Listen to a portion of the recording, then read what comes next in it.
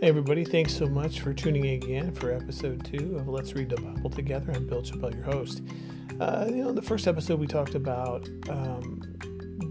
my journey a little bit, that I'm not a preacher or an evangelist or anything of that nature. I'm just an everyday, Christian working to live for God every day and read His Word, because His Word, as the Bible says, it's the bread of life. And that bread of life is the Word of God, and that life is, He gives it to us more abundantly. And I'm very thankful for the opportunity to be able to share it with you today. Like I said before, sometimes the scriptures, people, Bible apps, can be some impersonal, but like I said, though the Word is not impersonal. But I wanted to share it with you today. I do apologize, with life and work and things of that nature. I just got in the way, and there's been a length of time since the first podcast to this new one. And I want to thank Tony for listening, and I appreciate your taking the time to listen, and I hope it was a blessing to you. And anybody who listens, I really hope that it is a blessing to them too. Let's pray first. As always, we always start the podcast with prayer. Heavenly Father, we're very thankful for this opportunity today to dive into your word, to delve into the scriptures, Father, to read about you and the truth of your word. I ask that every listener be blessed, that their understanding be opened, and I'm thankful that I have an opportunity to use this venue, that I can be useful to you in your kingdom, a useful vessel, in however great or small, that someone's life can be touched. We love you, Lord Jesus, and thank you that you are God that hears us. In Jesus' name, amen. Also, if you feel you want to contact me, please feel free to contact me via this venue. I'm very thankful for that opportunity. Thanks for taking the time today to listen. We're going to be in Genesis chapter 2 today, and then we're going to go to Psalms chapter 2, and then Matthew 2. And the format may change, by the way, depending on people's tastes or time. Feel free to contact me via this venue, and let me know what you think. If it should go longer, shorter, just let me know. Thanks so much. Here we are. Genesis chapter 2. Thus the heavens and the earth and all the host of them were finished. And on the seventh day God ended his work which he had done, and he rested on the seventh day from all his work which he had done. And God blessed the seventh day and sanctified it, because in it he rested from all his work which God had created and made. And this is the history of the heavens and the earth, when they were created, in the day that the Lord hath made the heaven and the earth and heavens. Before any plant of the field was in the earth, and before any herb of the field had grown, for the Lord God had not caused it to rain on the earth, there was no man to till the ground. But a mist went up from the earth and watered the whole face of the ground. And the Lord formed man of the dust of the ground, and breathed into his nostrils the breath of life, and man became a living being, or a living soul. The Lord God planted a garden eastward in Eden, and there he put the man whom he had formed. And out of the ground the Lord made every tree grow that is pleasant to the sight and good for food. And the tree of life was also in the midst of the garden, and the tree of the knowledge of good and evil. Now a river went out of Eden to the garden to water the garden, and from it parted and became 4 riverheads. The names of the first was Pishon. It is the one which skirts the whole land of Havilah, where there is gold, and the gold of that land is good. Bdellium and the onyx stone are there. The name of the second river is Gihon. It is the one which goes around the whole land of Cush. The name of the third river is Hiddekel. It is the one which goes towards the east of Assyria. And the fourth river is the Euphrates. And then the Lord God took the man and put him in the Garden of Eden to tend and keep it. And the Lord God commanded the man, saying, Of every tree of the garden you may freely eat, but of the tree of the knowledge of good and evil you shall not eat, for in that day that you eat of it you shall surely die. And the Lord God said, It's not good that man should be alone. I will make him a helper comparable to him. And out of the ground the Lord God formed every beast of the field and every bird of the air, and brought them to Adam to see what he would call them. And whatever Adam called each living creature, that was its name. So Adam gave names to all the cattle, to the birds of the air, and to every beast of the field. But for Adam there was not found a helper comparable to him. And the Lord God caused a deep sleep to fall on Adam, and he slept. And he took one of his ribs and closed up the flesh in its place. And the rib which the Lord God had taken from man, he made into a woman and brought her to the man. And Adam said, This is now bone of my bones and flesh of my flesh, and she shall be called woman, because she was taken out of man. Therefore a man shall leave his father and mother, and be joined to his wife, and they shall become one flesh. And they were both naked, and the man and his wife were not ashamed. That's Genesis chapter 2, verses 1 through 25. Isn't that amazing? Talked about that's the guidelines for marriage right there. A man shall leave his mother and father, be joined to his wife, they become one flesh. It's interesting to see how so many people become they kind of look like each other, after a while, or they just kind of know each other's thoughts when they find that someone that they're just sanctified by the Lord.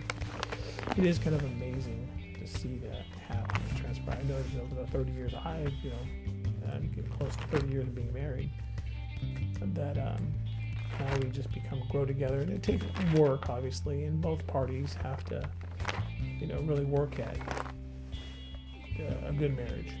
And that's what I think we have. But the Lord, obviously, marriage takes more than just a man and a woman. It takes a man and a woman and the Lord at the center of all of it. Well, here we are, Psalms chapter 2. Thanks for hanging with me.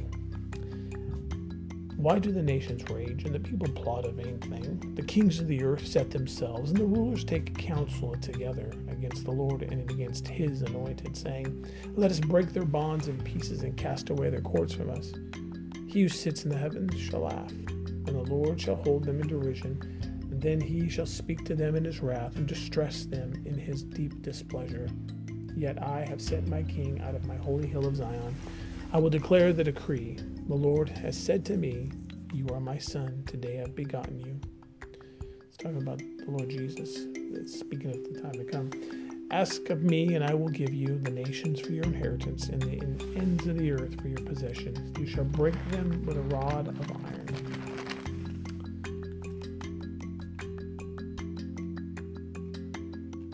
I'm sorry, the pages got stuck together.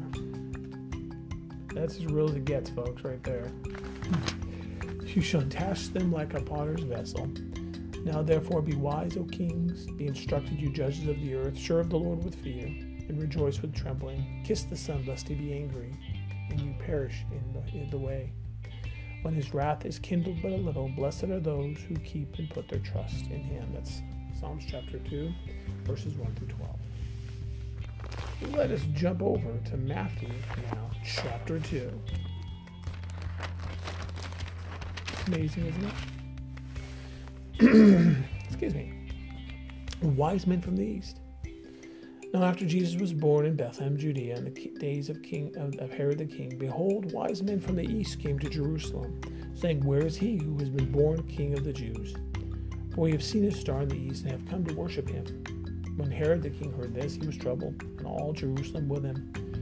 And when he had gathered all the chief priests and scribes of the people together, he inquired of them where the Christ was to be born. So they said to him, In Bethlehem, Judea, for thus it is written by the prophet, But you, Bethlehem, in the land of Judah, are not the least among the rulers of Judah, for out of you shall come a ruler who will shepherd my people Israel.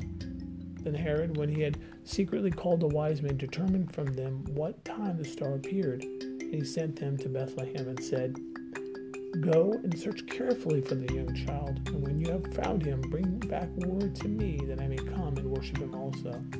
When they heard the king, they departed, and behold, the star which they had seen in the east went before them, till it came and stood over where the young child was. When they saw the star, they rejoiced with exceedingly great joy. And when they had come into the house, they saw the young child with Mary, his mother, and fell down and worshipped him. When they had opened their treasures, they presented gifts to him, gold, frankincense, and myrrh. Then, being divinely warned in a dream that they should not return to Herod, they departed for their own country another way. The Lord's working right there, huh? The flight into Egypt.